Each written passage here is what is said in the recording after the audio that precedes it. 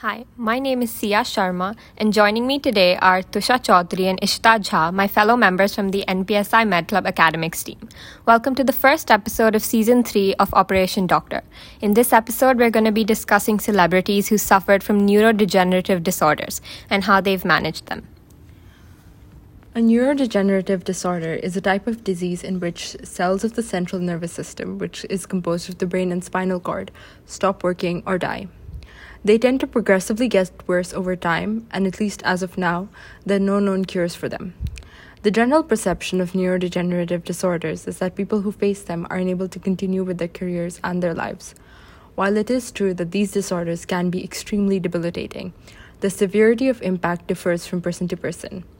Moreover, some of the symptoms can be managed through a combination of medical procedures, medication, and lifestyle changes. This makes it easier for people with neurodegenerative disorders to lead their lives normally. One such example, as we all would know, is the English theoretical physicist, cosmologist, and the author Stephen Hawking. Hawking was born in 1942 and at the age of 21 was diagnosed with amyotrophic lateral sclerosis, or ALS for short. ALS is a rare neurodegenerative disease that affects about 2 in every 100,000 people each year. It affects nerve cells in the brain and spinal cord, leading to the progressive loss of muscle control and function. ALS typically begins with muscle weakness, stiffness, or twitching in the arms, legs, or tongue. As the disease progresses, these symptoms can lead to difficulty with day-to-day activities like walking, speaking, and swallowing. In its later stages, ALS can lead to total paralysis and respiratory failure, which can be fatal. But if it is considered fatal, how did he manage to live for so long? That's actually a good question. Stephen Hawking lived with ALS for 55 years until his death in 2018. This is far longer than the typical survival time of people with ALS, which is only about 2 to 5 years. One of the reasons that Hawking survived ALS as long as he did was his early diagnosis. This meant that he was able to begin treatment and management of his symptoms in the very early stages of his ALS. He also went many medical procedures throughout his life. This included a tracheostomy in 1985, which is a surgical procedure in which a hole is created in the neck to allow for the placement of a breathing tube, and the insertion of a feeding tube.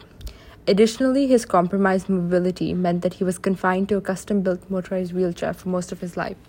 However, despite the detrimental circumstances, he rose to prominence as one of the leading figures in the scientific community. He went on to revolutionize theoretical physics with his hypotheses of Hawking radiation, the information paradox, and his work on black holes. He also wrote popular science books which explain complex scientific phenomena like black holes to a wider and non-scientific audience. But is he the only celebrity who suffered from a neurodegenerative disorder?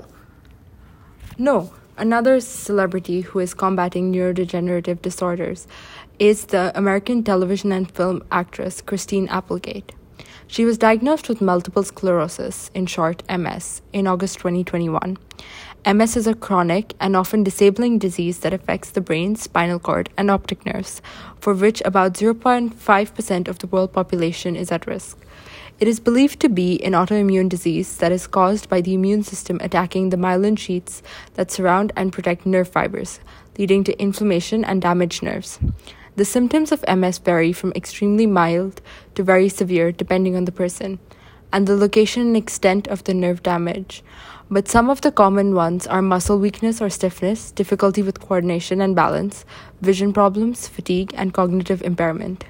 MS itself is rarely fatal, but increases the risk of other medical complications like pneumonia, which can be fatal.